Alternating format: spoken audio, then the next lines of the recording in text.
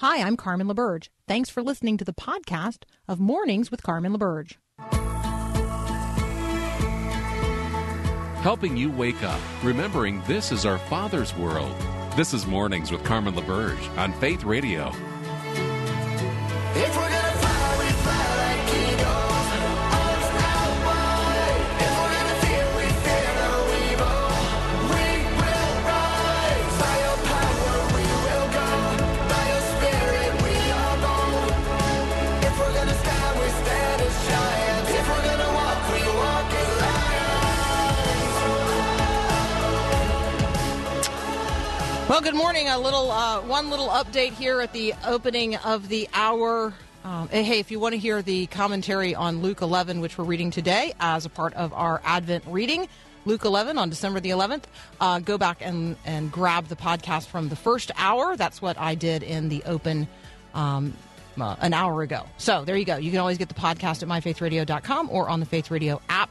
Really, really easy to check out what's happening in every hour, every day, and scroll around and listen. Okay, here's a local update for those of you who live in the Twin Cities. While violent crime reaches historic rates, the Minneapolis City Council voted unanimously to shift an additional $8 million from the police budget, redirecting monies in 2020 to other city services in an effort to, quote, transform policing. It is notable to me that scores of police officers have already left the force this year, and that not only crime, but violent crime is at really quite historic rates. And so although we all recognize the need to change the way things are happening in terms of the treatment of individual people and particular communities, defunding the police is probably not the route to that if we actually want our communities to be livable and safe for everyone. And the mayor is, the article says, expected to codify the council's action. All right, this next piece, it's actually strange to call this good news, but on the cultural front, in the days in which we live, this is strangely good news. So put this in the strangely good news category. MasterCard and Visa have both announced that they will not allow their cards to be used on Pornhub. You say to yourself, okay. Pornhub is a huge, and when I say huge, huge website that is a collector and then redistributor of pornography, oftentimes of people who are not doing it, not participating of their own volition, and many, many, many of them grossly underage. MasterCard said that it was not going to allow its cards to be used any longer on Pornhub. It has, by the way, for a very long time, up until now, allowed its card to be used on Pornhub to the tune of billions and billions and billions and billions and billions of dollars. But MasterCard is now saying that due to, quote, violations of our standards prohibiting unlawful content on the site, they're not allowing MasterCard users to use MasterCard to pay for things on Pornhub. A story over the weekend exposed the truth about Pornhub and the exploitation of children there through pornography. And so it's a strange good news story for the day, but it is, in the days in which we live, the good news is often quite strange. Time has announced their person of the year, but it's not a person, it's two people. Just, in case things weren't confusing enough in the culture, Time's person of the year is two people, Joe Biden and Kamala Harris. And I want to skip that and actually talk about Time naming a kid of the year for the first time. So Time has a kid of the year, 15-year-old girl. And man, if the future is, if you can forecast the future based on one 15-year-old kid and the way that she not only sees the world, but sees her role in it, this is a cover story Time Kid of the Year that you're going to you are going to want to read. So Time's Kid of the Year, chosen from a list of thousands of amazing kids across the country and around the world working to change the world in which we live. So at 10 years old, this young woman created a lead detection tool in order to learn more about the water crisis in Flint, Michigan. She then went on to develop an app that helps diagnose early-stage prescription opioid addiction and a tool that can thwart cyber bullying. That tool is called Kindly. The Kindly app spots and prevents cyber bullying using artificial intelligence and machine learning to identify words and phrases online that could be considered bullying.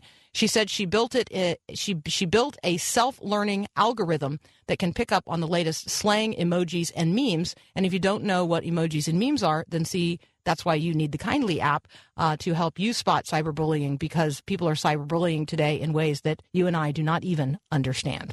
All right, there's good news out there if we are willing to look for it and find it. Adam Holtz is up next from Focus on the Family's Plugged In. We are going to review the movies coming out this weekend.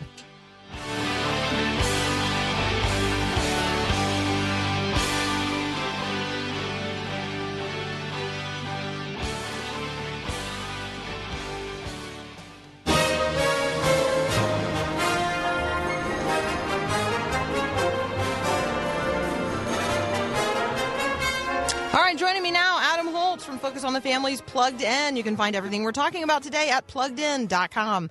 Adam, welcome back. Good morning, Carmen. Hey, good morning. Good morning.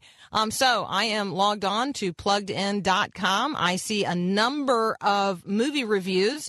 We've got Wild Mountain Thyme, Safety, Wolfwalkers, The Last Champion. I mean, on and on and on. So let's jump in with Last Champion. Yeah, that's a good place to start.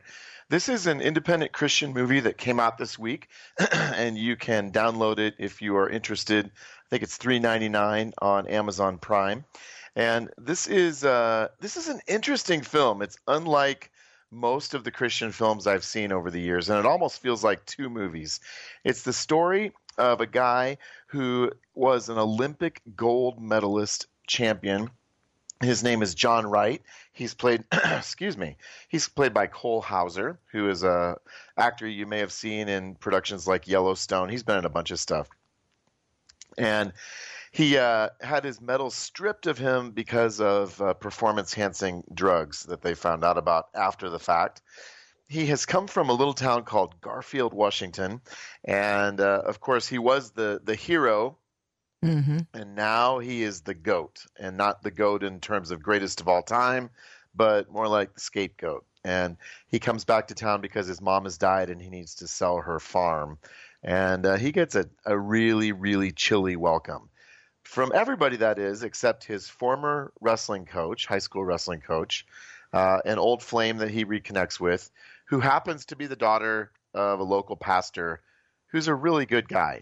And together, they kind of relate and love him, really, into a place of redemption and forgiveness and being willing to forgive himself for the mistakes that he made. And in the process, he becomes the high school coach for the wrestling team, and there's a struggling kid there. And then it turns into sort of your standard issue sports redemption story. So think Hoosiers. It really reminded me of the Karate Kid. Excuse me. I am really cruddy this morning. And so the first half of the movie was like one of the most subtle, slow-moving, character-driven Christian movies I think I've ever seen. And the second half shifts into, I think, a more familiar template in terms of the underdog sports movie. So a couple profanities. There's one scene where some high schoolers jump another kid and just beat him within an inch of his life. That scene earns this movie its PG-13. But I think, for teens on up, this could be a conversation starter about identity, about forgiveness. And it's, as Christian movies go, it's a pretty good movie. All right, let's talk about Wolfwalkers. This, I will tell you that the pictures of the animation intrigue me. Yeah, Wolfwalkers is a wolf of a different color, if I can appropriate that saying in that way. This is a really interesting animated film. It's old school animation in that it's hand-drawn, the way pretty much everything was up until about the mid-'90s when Toy Story came along and CGI revolutionized how we make animated movies. This is a story set in Ireland in the 1700s, and it's a story of a small town and the devout Catholic Christians who live there, and they're pretty much their ongoing war against the wolves who live in a nearby forest. Now, in this case, they're also a sort of transitory category of character called a Wolfwalker, which are people who can shift back and forth between being wolves and being humans. And as you might suspect, that leads to all sorts of interesting things happening. But the core of the story has to do with a Wolfwalker girl who gets to know a human girl who is new in town, and how they sort of bridge the gap between these two warring groups. Now, that's all fine and well and good as far as it goes. Where things drift a little bit off the rails here is that the wolves are very much a pagan sort of spirituality. There's magic. They're depicted as wondrous and good. It's kind of a hagiography for wolves, right? Because wolves usually get the short end of the stick in movies. This sort of tries to reverse that. The townspeople, on the other hand, are just kind of evil, angry, wicked, and want to kill the wolves, especially the leader in the town, the Lord Protector. Pretty much has it in for the wolves, and unfortunately carts all sorts of Christian imagery and language into killing the wolves and burning down the forest. So it's not subtle in its worldview. Christians bad, pagans good. I think, having said that, if you're prepared to have a conversation about worldview, this is a pretty great case study in how worldview can get worked out in the context of a story. So, interesting movie. It's really well done. It will likely be on the short list for Best Picture for animated movies, right up there with Soul, which we'll talk about in a couple weeks. But some pretty big worldview problems here, Carmen. Yeah, absolutely. All right. I want to talk about safety, but we got to take a very, very brief break. I'm talking with Adam Holtz from Focus on the Family's Plugged In. You can find the reviews we're discussing today at pluggedin.com. We'll be right back. I'm dreaming of a white Christmas. All right, continuing my conversation with Adam Holtz from Focus on the Family's Plugged In. Adam, tell us about the movie Safety. Safety is a football drama that is now streaming on Disney Plus, and it, in some really broad strokes, it reminds me a lot of The Blind Side. This is based on a true story of Ray McElrathbey, which is a mouthful to say, which is probably why all of his friends nicknamed him Ray Ray. And Ray Ray is going to Clemson University, and just about the time he's getting into practice as a freshman, he finds out that his mom, who is an alcoholic, is being basically locked up for 30 days. And his little brother, who I think is 10 or 11, is basically on his own. And Ray Ray surreptitiously sort of adopts him. And his brother is Faymar, and they just call him Fay. So Fay and Ray Ray. And so he smuggles his 11-year-old brother into his dorm room at Clemson. A few people on the team are in on it, and then more and more people on the team learn about it. And even though it is obviously technically a violation of school policy, the fun thing about this story is seeing more and more people rally around Ray Ray, who essentially adopts his brother so that he can give his brother the stability that he needs. This is a terrific story. I mean, honestly, if you want a feel-good story this weekend and you like football, this one gets the job done. There's not much content at all, just a tiny bit of profanity. And obviously, we learn about his mother's addiction. That's sort of the real-world issue here. And there's some football crunching, too. But this is a great movie, a great option. All right. I love that. Okay. So I have a question for you that's not on our list, and that is there any chance that you have read Rod Dreher's Live Not by Lies? I have not. Okay. So but tell me about it. So I'm going to. Well, I have him. He's up next. He's actually up next. He's the next conversation we're going to have here. And the reason that I wanted to ask you the question is because one of the things that Rod talks about in the book is how watching movies together, not only as a family, but watching movies together in community with other Christians and their families, generationally, like having some little dissident group meetings at our homes where one of the things that we do is watch a movie together and do what you and I talk about doing here, which is be prepared to have the worldview conversations. So what would it look like for not just one family to sit down and watch Wolfwalkers. Was that I got the title right? Yeah, that's right. Yeah, that's correct. Wolfwalkers together, and obviously point out, be prepared to have a conversation at the end about how the Christian worldview is presented, how paganism is presented, how animals are anthropomorphized, how people are, right.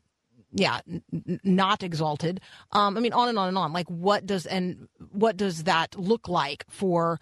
Literally, what does it look like? How has animation changed? How are things represented in art? Like, there's tons of conversations that we could have. Not every parent is prepared to have that kind of conversation, and not every kid is ready to listen to their parent, but they would be ready to listen to Adam or Carmen. And so Adam and Carmen need to invite small groups into our homes, and we need to begin demonstrating to other families how this is done. That's actually not like a huge point in Rod's new book, this manual for Christian dissidents called Live Not by Lies. But it's in there. It's a part of the conversation. He's looking back to pre-communist countries, and he's talking with people who remember what it was like prior to the domination of their communities by communism. And he's talking about how the soil in America, these people, not Dreher, but these people who remember what it was like in pre-communist communities, they see all of the evidence of the cultural soil being tilled now and prepared for soft totalitarianism. Not communism per se, but soft totalitarianism. Anyway, super, super duper interesting book. I absolutely wanted to commend it to you. You're always recommending things to me, and I thought, hey, every once in a while, I need to recommend something to Adam. Yeah, no, that I would love to dig in on that. And here's what I love. Man, tough morning. Here's what I love about that idea. It takes what we often talk about and it puts it in a bigger community context. Mm-hmm. And I think that one of the ways that entertainment works on us, it works on us emotionally. And it works on us because we have emotional connections to characters. And when we have emotional identification with a character, we are much more likely to be open to their worldview. And one of the big examples of that, back in 2012, then Vice President Joe Biden said, and I'm paraphrasing, that Will and Grace did more to pave the way for the mainstreaming of homosexuality in America than any other factor, because we loved Will as a character. And so I think that what you're talking about, it enables us to sort of take a step back and really dig into where are we invited to relate emotionally to characters who actually are embracing lies.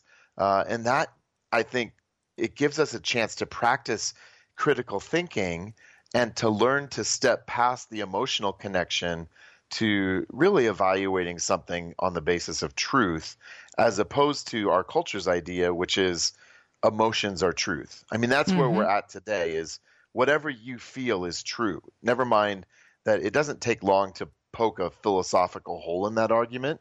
But that's where we're at emotionally, is that what you feel is true. And that's a primary worldview component that we're working against as Christians, and that shows up in Hollywood all the time. So I'm gonna pitch an idea to you. I think you should reach out to Rod, and with Focus on the Family, you guys should produce like some tools for people to use in these dissident groups that he's advocating we start forming. Well, and we have done something similar to that in the past called movie nights, but I like the spin that you have on this. So I will, I'm going to make a note of that. Okay. It's a great idea. Because, I'm not anything if not a person who likes the people who I like to meet each other and do stuff together. So there you go. Absolutely. All right. Hey, we love talking with you. Thank you so much for joining us. This might be is this the last time we talk before Christmas, or are we together next week? No, that's Are you on next week? No, they're on. He's going to be back next week. You're going to be back next week. Paul says you're back next week. You better be, buddy. You can't skip. You can't skip. We've got you lined up for next week. My voice will be better by next week. Well, and we could just talk about favorite Christmas movies if you want to. Like, oh boy. we're going to need a movie a day for the 12 Days of Christmas or something. All right, Adam Holtz, as always, thank you so much. You guys can read the reviews we discussed today at pluggedin.com. wolfwalkers.com. Lots of other great content there posted as well. We'll be right back.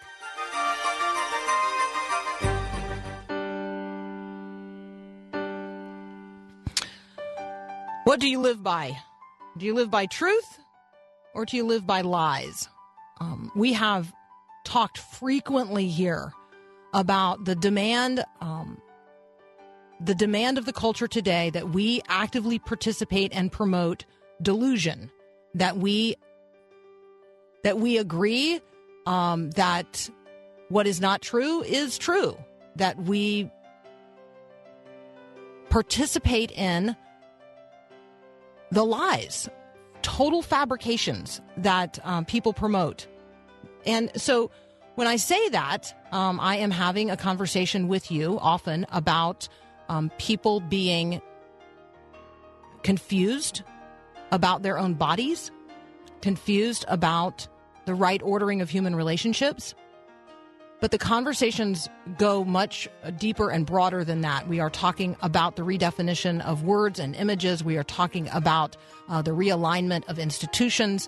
And because of the advances in technology, we are now also talking about the ways in which we are giving information, not only to the government, but to other global actors through devices that we have welcomed into our own homes, like Alexa and Google Home. So we're going to have all of that constellation of conversations with author Rod Dreher. You know him from The American Conservative. You know him from The Benedict Option. You are going to now know him as the author of Live Not by Lies and how it changes our lives and our life together. That's up next here on Mornings with Carmen.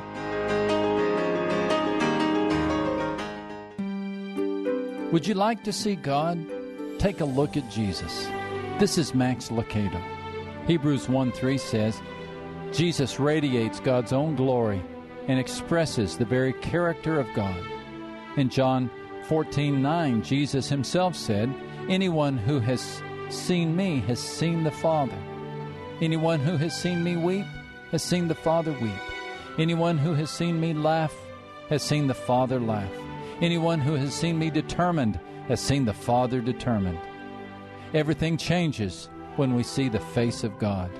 He came with tears, too. He knows the burden of a broken heart. He knows the sorrow life can bring. He could have come as a shining light or a voice in the clouds, but he came as a person. Does God understand you? Look into God's face and be assured. Find the answer in Bethlehem.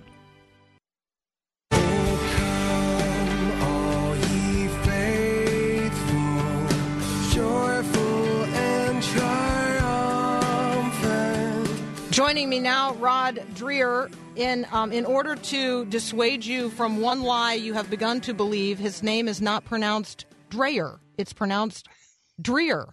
And I have Rod Dreher with me now. You can follow him on Twitter at Rod Dreher. You can find him online where his blog lives at theamericanconservative.com. Rod, welcome to Mornings with Carmen.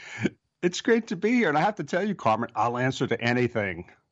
Yeah, I know. But I have heard you say your own name, and I figure we should pronounce it as you do.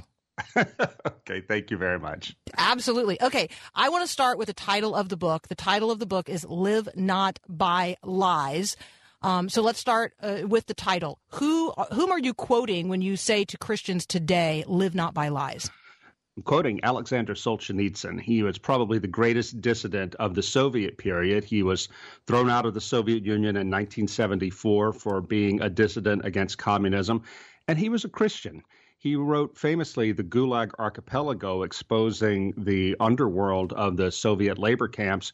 But he also wrote, just before they threw him out in 1974, an essay to his followers in Russia, telling them that, look, we can't overturn this totalitarian government, but one thing we can do is refuse to give them the satisfaction of thinking that we agree with them. So he told them, live not by lies. Whenever you see a lie in this country, stand up, walk out. Do not allow yourself to be a collaborator with this regime of lies. So that takes some moral courage. I mean, I think that one of the things that stands out to me in the book is the requirement of moral courage. this is a book that is a lot of stories of people whom you came to know after one old woman made what seemed at the time a pretty crazy declaration. So tell people sort of how this all started for you, and then I want you to share some of the stories of the people you met along the way. Sure. I got a call back in 2015 from a doctor in Minnesota. He said, "Sir, I've got to tell somebody this. You're a journalist, so I'm going to tell you. My mother," he said, "is very old, lives with me and my wife. When she was young, before she came to America, she was born in Czechoslovakia, and she spent 4 years in a communist prison camp for practicing her Christian faith. She's now telling me and my wife that the things she sees happening in America today remind her of what things were like when the communists first came to power." Well, I thought that was pretty crazy. I thought maybe the old lady she's gotten really old. She watches a lot of cable news and is kind of frightened. But Carmen, I made it my business over the next few years, as I would travel around the country, if I would meet somebody who had grown up in the Soviet bloc, I would put the question to them, does the things that are happening in America now remind you of what you left behind? Every single person said yes. And if you push them further, they'll get really angry that Americans just don't believe them. Americans think it can't happen here. Their message is it absolutely can. Okay, so when you say that, when you make that statement, it could happen here. There are just a lot of people who are like, okay, that guy is just, he's a pepper picker. He's just, he's just always looking for the dark clouds and the ominous threat. You're not the one who sees necessarily the dark clouds and the ominous threat. This book is about reading the signs of the times, and it's about the witness and testimony of other people who can now look back on their own experience and say, this is actually very, very similar. Talk about the cultural realities, the trends in pre-Soviet, pre-communist communities that are very similar, that are duplicated today. And then we have to talk about the fact that we're not necessarily talking about, being overcome by communism. We're talking about being overcome by soft totalitarianism. I know that's a lot to talk about, Rod, but I know you're prepared to do it. Yeah, well, in my book, I talk about what Hannah Arendt, who is one of the great political theorists of the 20th century, what she said in her great study of what happened in Nazi Germany and what happened in Soviet Russia, about how totalitarianism took those countries over. Two very different kinds of totalitarianism, but still totalitarianism, which is a system political system that controls all of life. And the main problem, she said, the main factor was mass loneliness and alienation. People who are lonely, who are disconnected, who don't have a connection to a church or to any civic organizations or even to their own history, they're sitting ducks for somebody who comes along and says, I can fix it. I'll give you what you want. I'll give you a sense of meaning and purpose if you just follow me. Another thing that she saw is when people quit believing in truth, when they believe in things that make them feel good and actively don't care about truth. We see this all the time in our society. There are other things like that make you, when you start reading Arendt, who wrote her book in, I think, 1951, and you start realizing, my gosh, this is us. This is when we are a people who prefer ideology to truth now. And it's not just on the left. It's mostly on the left. I wrote a book about the left, but we're seeing this on the right, too. Yeah. So preferring ideology to truth, I was really struck by the way that you describe how neighbors, right, can turn against one another because they are identified with a particular group. The group identification part of this, I think, is really critical because I just see a lot of that today. It's less about my neighbors and my neighborhood, and it's more about which particular sign you might put in your yard or which particular holiday you might decorate for. So can you just talk about that a little bit, how we have migrated from understanding one another as individuals uniquely created, as image bearers of the living God and very distinct and yes, a part of one another because we are intended to be a body or a building of living bricks. But instead, we have this growing sense of identity that is about being identified with a group of people. That's exactly right. Identity politics are killing us. And this parallels precisely what the Bolsheviks, the revolutionary communists, did in Russia. When they came to power, they said that good and evil is not determined by what an individual says or does, but rather good and evil inheres in groups by virtue of your class status. So I quote in the book something that one of the heads of the secret police in 1918 in post-revolutionary Russia, something he said to his agents who were about to go into the field to carry out Lenin's Red Terror, a campaign of massacre and mass imprisonment of any opponent of the Bolshevik regime. He said to his agents, don't look at individual people and ask what they've done. Rather, look at their social class and punish the people who are part of the bad social class. That, he said, is the essence of Red Terror.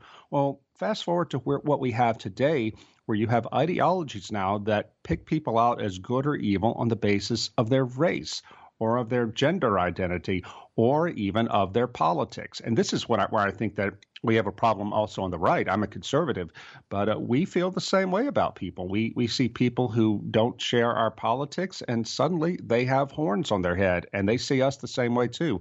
We are setting ourselves up for something very bad, Carmen.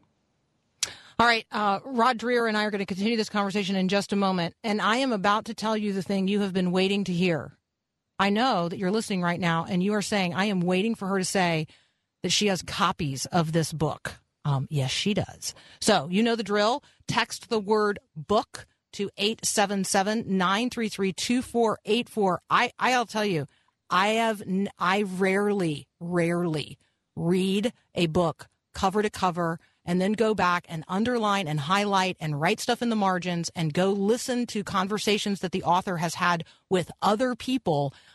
In preparation for this conversation with Rod Dreher, I've done all of that, and I'm actually planning to host my own little home group after this. I've made my list of people that I want to invite. We're going to talk about seeing, judging, and acting. See, judge, act. We're going to talk about that formula. We're going to talk about developing a resistance community or a resistance cell in your own home and in your own community. The book is Live Not by Lies. If you're interested in entering the drawing for the copies I have to give away, text the word book to 877-933-2484. Rod Dreher and I will be right back. Oh, come, Emmanuel,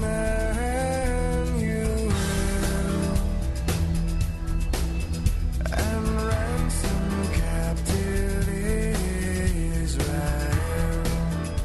Continuing my conversation with author Rod Dreher, you should follow his blog at The American Conservative. You should follow him on Twitter at Rod Dreher. You can download for free the study guide for Live Not by Lies, and you can get it at both of those places by contacting him on Twitter or by going to The American Conservative, and it's right there as well, the Live Not by Lies study guide. And you can text the word book to 877-933-2484 right now and enter the drawing for the copies that I have to give away here in studio. Let me just go ahead and say, Rod, the text line is blowing up.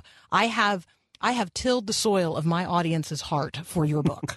Because these are conversations we have all the time. I am frequently pointing out the delusion that we are being asked to participate in the culture. I frequently point out the dangers and the realities of a growing surveillance state. We talk about quote unquote smart devices, and we talk about social media and all the things that people just voluntarily put out there that puts them at risk. So those are a couple of conversations I want to have with you now as we continue sort of explaining the situation. And then I absolutely want to get to the conversation about what you want to have people do. So to talk about the surveillance state, maybe in doing this, tell them the story about the book-lined room with the scarred walls. Right. Yeah. I think that one reason people can't see this, Americans can't see what's happening, is because our idea of totalitarianism was formed by the Cold War, by Stalinism, by George Orwell's 1984, where the state made people conform by inflicting pain and terror on them. That's not what's happening here. What's happening here is something much smoother and much softer, but it is no less totalitarian. And the main way it's going to take hold, I'm convinced, is through social media and through the internet, like the Chinese social credit system, where you have to have a rating based on your social media use and your internet use, a rating that allows you to participate in the economy. It's really mark of the beast type stuff, and I'm not kidding. I was in Prague, in the Czech Republic, at the home of a family, the Benda family, who were the only Christians in the inner circle of Václav Havel, the leader of the opposition of the dissident movement. And the mother, Kamila Bendova, she's a grandmother now, and she said to me, I don't understand why so many people today are so willing to give their information over to make it public through their smartphones and internet use. She said, if you've lived through what we lived through under communism, you would know that there is no such thing as an innocent collecting of that information. And she pointed to her wall, Carmen, where there were scars up the wall in the paint where she and her husband, her late husband, had pulled the wires out of the wall after the fall of communism. They pulled the wires that the secret police had put in there to spy on their family. She said to me, this is happening right now over the over smartphones and over the internet, and nobody cares about it. Right. And we've invited it into our homes through devices that, that we speak to, and we say, Alexa, order my groceries, or refrigerator, look and see what I need to put on my grocery list, and then, call Kroger and have it set up my quick list. Right? All of the ways in which we invite it into our homes through devices. It is extraordinary. The smartphone is not very smart. It actually just demonstrates how dumb we are. Yeah, well said. And this is how, as I said earlier, in China, they collect data all the time and they use it to give everybody a rating. Right here in America, our major corporations collect this data right now completely legally. This is nothing being done secretly. They're doing it right out in the open, and we don't care because we think that we're innocent. We haven't done anything wrong. Well, as Kamila Bendova told me, it doesn't matter whether you're innocent. If they want to blame you for something and prosecute you for something, they'll take the information you've given them and they'll come up with a reason. Mm-hmm. Okay, so you, the second half of the book sets out, this model, this hope of how we might come together and build resistance cells like the Christians did in Slovakia in the 1940s. Tell us a little bit about what it looked like then, and what do you envision for us today? Yeah, this is a fantastic story. I didn't even know about this man until I went over there to interview Christians who had resisted. I dedicate the book to a man named Father Tomislav Kolakovic. He was a Croatian priest who was doing anti-Nazi work in Zagreb, Croatia in the 1940s, 1943. He found out that the Gestapo was coming for him, so he sneaked out of the country to Slovakia, his mother's homeland, and began teaching at a Catholic university there. When he got there in 1943, he told his students, he said, the good news is the Germans are going to lose this war, but the bad news is the Soviets are going to be ruling this country when it's over. And the first thing they're going to do is come after the church. We have to get ready. So what he did was form small cells for prayer and study. And one of the things they would do, these students who would come together, is after they prayed, they would try to analyze what was happening in the culture around them based on what they knew to be true from their faith. And after they would analyze it, they would see the formula was called see, judge, act. They would see, in other words, gather information about what was happening.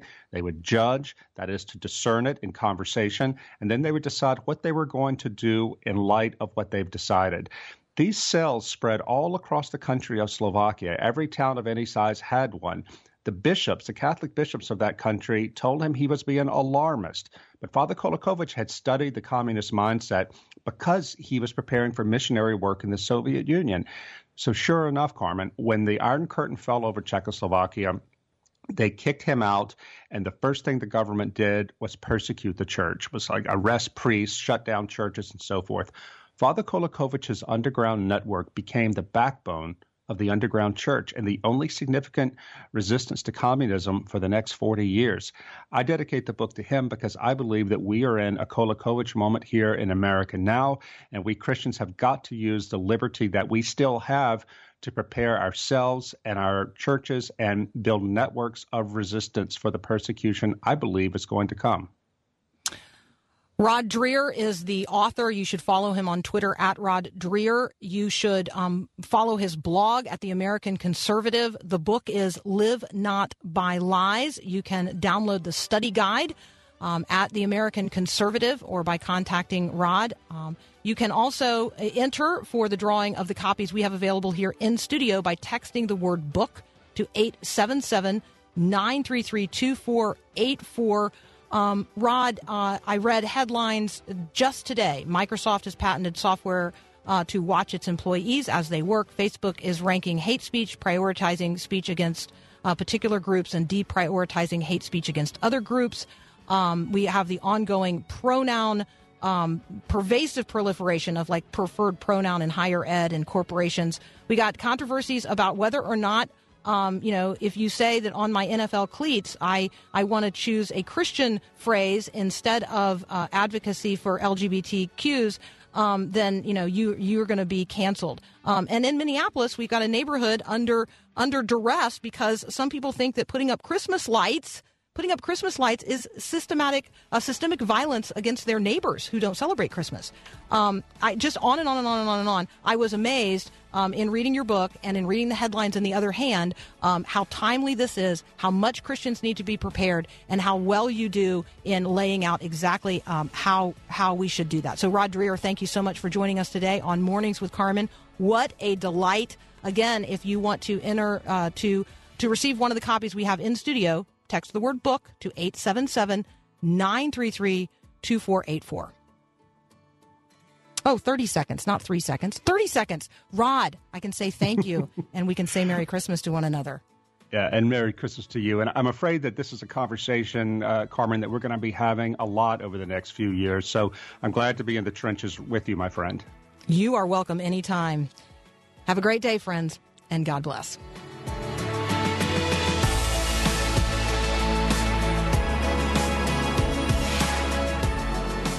Thanks for listening to this podcast of Mornings with Carmen LaBerge from Faith Radio.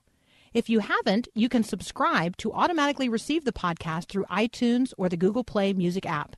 That way, you never miss an episode. It's also available anytime at myfaithradio.com.